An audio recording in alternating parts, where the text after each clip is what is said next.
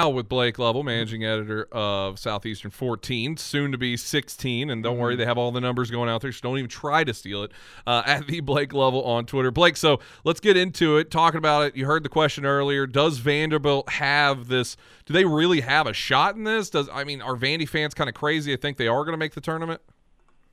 I know they're not crazy, and I think they have a shot. I think there is some frustration out there, as though the last 5 games should erase what Bruno just said, the first 22, and it doesn't work that way. It's great, right? It's a 5-game winning streak, but it doesn't erase the first 22 games, and I think that's what you have to remember when you start talking about NCAA tournament, because the NCAA will say that every game is weighed equally, and that's what it has actually in the language. If you read it, there says nothing about the final portion of the season, which it used to be the last 10 games, weighed more than everything else. It's not that way anymore. Now, will there be some human element to it to where that will weigh more for some people? Sure it will. And I think they'd be lying to say it doesn't matter at all, because otherwise you're fielding a tournament in November, you're fielding a tournament in March. And if you're fielding one in March, you want to have the best teams that are actually maybe playing better once they get to that point. So, yes, Vanderbilt fans should be having the discussion. But I don't think that you can get too far ahead of yourselves in acting like you're somehow being held back by the computers, right? And I just don't think it works that way, because the computers are going to factor in the first 22 games just like they're going to factor in the last 5. That feels like you're hitting the head on it, because I know, obviously, I say this all the time, one of the best brains to actually talk about all this with is Blake Lovell, and I mean that passionately. I don't mean that as he's on the show right now. But it's a lot of Vandy fans right now are just going to conference play. That's all they're talking about. That's all they keep bringing up. When we're talking about these computers, do they really factor all the full game in? Do they factor schedule? What are they really looking at when they do factor these things in? All right, so I can tell you, I can read it for you guys, like straight from looking at like the net rankings, right? Like the net rankings they're not the end-all, be-all, and I think sometimes people believe that because that's the only thing I share. But I share it because it's a great resource, to tell you what are some things that will be valued, all right? So the net ranking, Vanderbilt right now is what? They're like in the 80s, 90s, 90, 89, something like that, way back there still. But when you look at it, so what makes up the net? Here it is, straight from the NCAA. Winning percentage, game results, strength of schedule, game location, scoring margin, net offensive and defensive efficiency, which that's one Vanderbilt fans should not overlook, because Vanderbilt, from an efficiency standpoint, is not good defensively. If you look at defensive numbers, that's not me saying that's the way it should be. That's just the way it is. And then the quality of their wins and losses.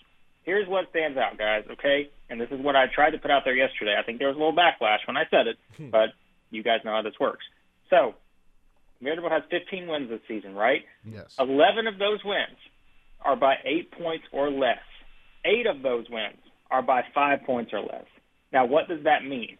That means that Vanderbilt, and someone used this term, and I'm going to keep stealing it from them because I don't think they trademarked it since they used it on Twitter yesterday, but they called Vanderbilt the coin flip team. That's what they are. Like, they are the coin flip team, meaning they can win a game by 5 or less, they can lose a game by 5 or less, because let's not ignore that either. Like, they've had several losses by, 5 points or less. And so every game has kind of been close, obviously outside of a handful, 5 to 7 games, whatever. So it's like, what matters is the scoring margin, right? Like, they're not just going out and destroying teams. They didn't do that in the non-conference schedule. So it's, what is that gap, right?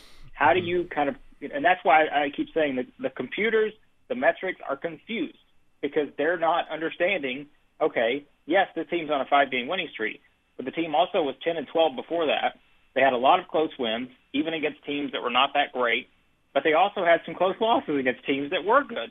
So it's like, what do you make of this? Now, as I say, I'm not a computers guy, I'm not a metrics guy, but I understand why they use this as a data point, and they should, because it helps you put everything into kind of one nice little argument while also adding the human element. Does Vanderbilt look like an NCAA tournament team right now? Yes. Did they look like an NCAA tournament team the first 22 games? No. So I think we have to have that in the full part of the discussion to make it realistic and not just base it on the last 5 games, which I'm going to add this in, guys. I know I'm on a little bit of a rant here. I'm not trying to be the pessimist, but in these last 5 games that they've won, they've beaten Tennessee, right? But they've also beaten Ole Miss, South Carolina, Florida, who are not NCAA tournament teams. Auburn is a tournament team right now, but in a sense, Vanderbilt may actually be the reason Auburn's not an NCAA tournament team if you think about it. So it's a very weird dynamic that's going on right now with this team, but they're at least in the discussion. No, I want to give you your flowers because you kind of called that one early. When we just first started having you on, you were like, Vanderbilt's the team that's going to keep it close, and you always have a shooter's chance to win. Now, the Alabama game kind of to put a hiatus on that take, but it's very clearly come back to form. But I want to ask you from your unbiased standpoint, because Vanderbilt has 2 camps right now. Very pro Jerry Stackhouse, like almost to a cult following, and very anti Jerry Stackhouse, close to a cult following. And I don't know where to even put myself on it. I just like that Vanderbilt's winning right now. But with the way Vandy has performed and the way they're trending down the stretch here, is this season enough to justify Jerry Stackhouse's extension that he got before the season? Is this positive momentum for Vanderbilt to give you optimism going into what would be, I think, year 5 next year? Well, here's what I'll say. I think, and you can always do this in a certain sense. Now, you can't do this with everybody, and I think it's different in college basketball, as we have discussed a couple times before. Because you can remake your team every year in college basketball, most teams do, it seems like. You can change everything, and I don't think you remember. It used to be, guys. The argument was, well, not really until the 3rd season a coach can change everything, right? Because he's got to come in, he's got to get a recruiting cycle and those kind of things. Well, you basically have a recruiting cycle every year now, not just with freshmen, but with your entire roster. And so I think if you throw out the first 2 years, which I don't think you should because they matter, because those games were played, 11-21, 9-16. But if you look at last year, they go 19-17. I think they certainly felt like they were turning a corner as a program, right? And I think that's what made the way they started this year so frustrating, is because you felt like they had built some momentum last season. I know 19-17, right? That's 2 games over 500, but in the grand scheme of things, remember, that's the team that didn't win an SEC game several years ago and won 3 each in his first 2 seasons. So now I think they've gotten to the point. Does it justify a long contract extension? The record itself, probably not, because the numbers are what they are. Those games were played. They either won or lost. They've lost quite a few of them. But it's like, okay, if they finish strong, let's say they just missed the NCAA tournament, if they're just left outside, first 4 out, whatever.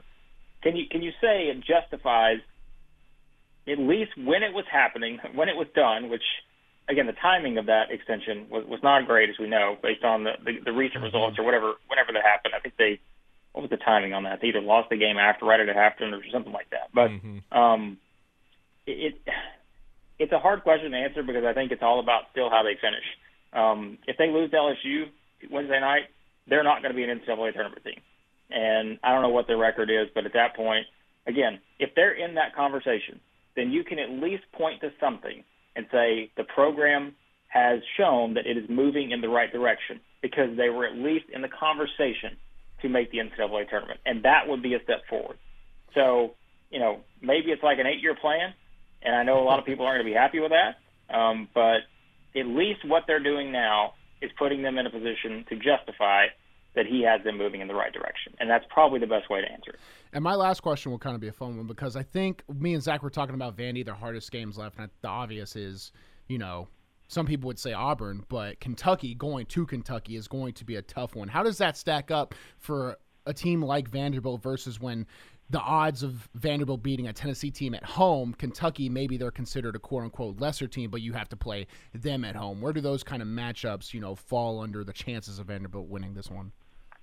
Yeah, I mean, I think it's interesting because Kentucky, if we actually look at it, I'm trying to think of the exact thing. I mean, remember last year, like they played pretty close to Kentucky last year. I want to say the year before it was close too. Like they've actually trended pretty well in terms of playing games at Rupp. Yeah, I'm looking at it now, guys. I want to make sure I had it pulled up. But Jerry Stackhouse's first season, they lose by 9 at Rupp. Second season, they lose by 3 at Rupp. Third season, they lose by, 7 at Rupp. So, if you look at history, they're playing pretty well there. And this is by no means a Kentucky team, right? That I know they just beat Tennessee, but it's also the Kentucky team that's lost at home to South Carolina. and, hasn't looked great at home against Arkansas and teams like that. So Vandy's beaten both of those teams. So I don't think this is actually that intimidating of a matchup, especially with Liam Robbins back on the floor for Vanderbilt. I think they can certainly go in and beat Kentucky because I think that, again, it's all about matchups. I think Vanderbilt matches up pretty well with Kentucky the way they're playing right now. So I don't think that one's as intimidating as you would think, just maybe on paper. And really, it's just a matter. This all takes care of itself. If they just keep winning games, if they go 3-1 the rest of the way, and I think that what that means to me is they have to win it. Wednesday night's game is the most must-win of the four left, in all honesty, because if they lose that one, it destroys their resume. If they win that one and then they lose another one somewhere, I think they should beat Florida. That feels like a pretty close to a must-win. But if they were to lose to Kentucky or if they lose at home to Mississippi State, I don't know that that's going to ding them that much. So to me, the magic formula is to go 4-0 to make the NCAA tournament. If they do that, I don't know how you can keep them out at that point. But if they go 3-1 with a loss at Kentucky or a loss at home to Mississippi State, I think they're going into the SEC tournament. No matter where they are in the metrics, no matter where they are on the net, I think they're going into the SEC tournament with at least a shot to either have to win one game, maybe two games, or maybe not. Maybe the bubble has imploded at that point. And that's what we have to remember, right, guys? I don't think that's talked about enough. It's not just what Vanderbilt does the rest of the way. It's what like you said, Bruno, earlier, Vandy's like the 12th team out right now. It's what those 11 teams in front of them do. Oh, yeah, and the other four that are like the last four in. Mm-hmm. So you got a lot of teams you're trying to juggle.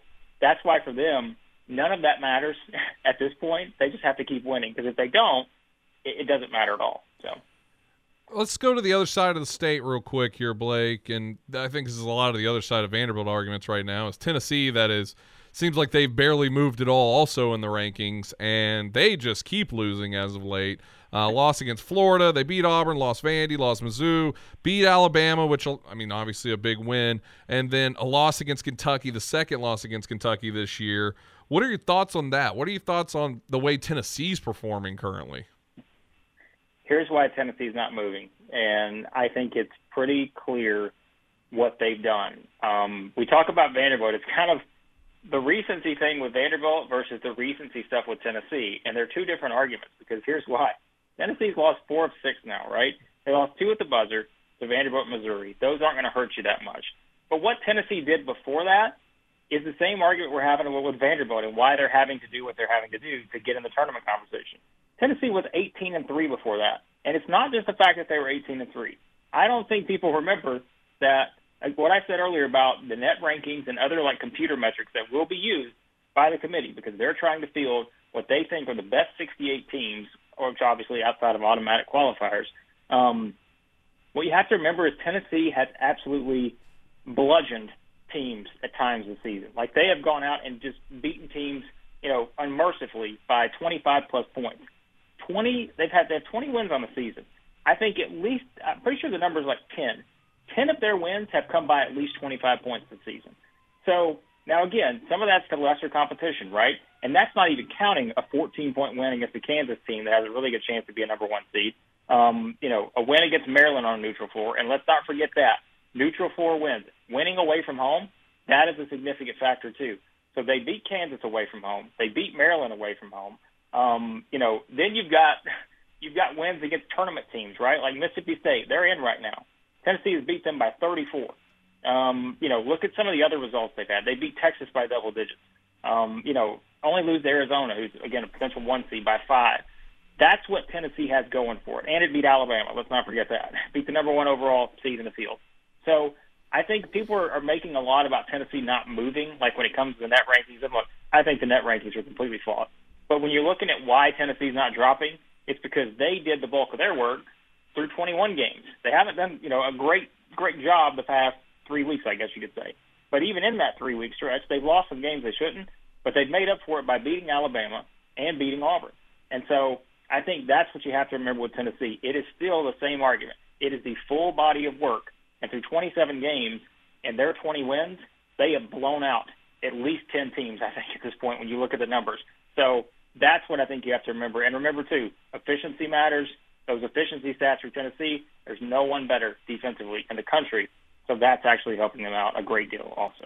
We're going to have to get you on retainer, Blake. I think we're going to need you for like 4 episodes a week now, just because there's so much. We got through 2 teams on that one, really 1.5 of what we wanted to talk about. You can follow him on Twitter at @TheBlakeLovell, managing editor for Southeastern14.com. Go check out everything there, because there's a whole lot more than just Vandy and Tennessee, I promise you, going on in the world of college basketball. Thank you so much, Blake. Appreciate it, guys. Always great stuff there from Blake Lovell. If you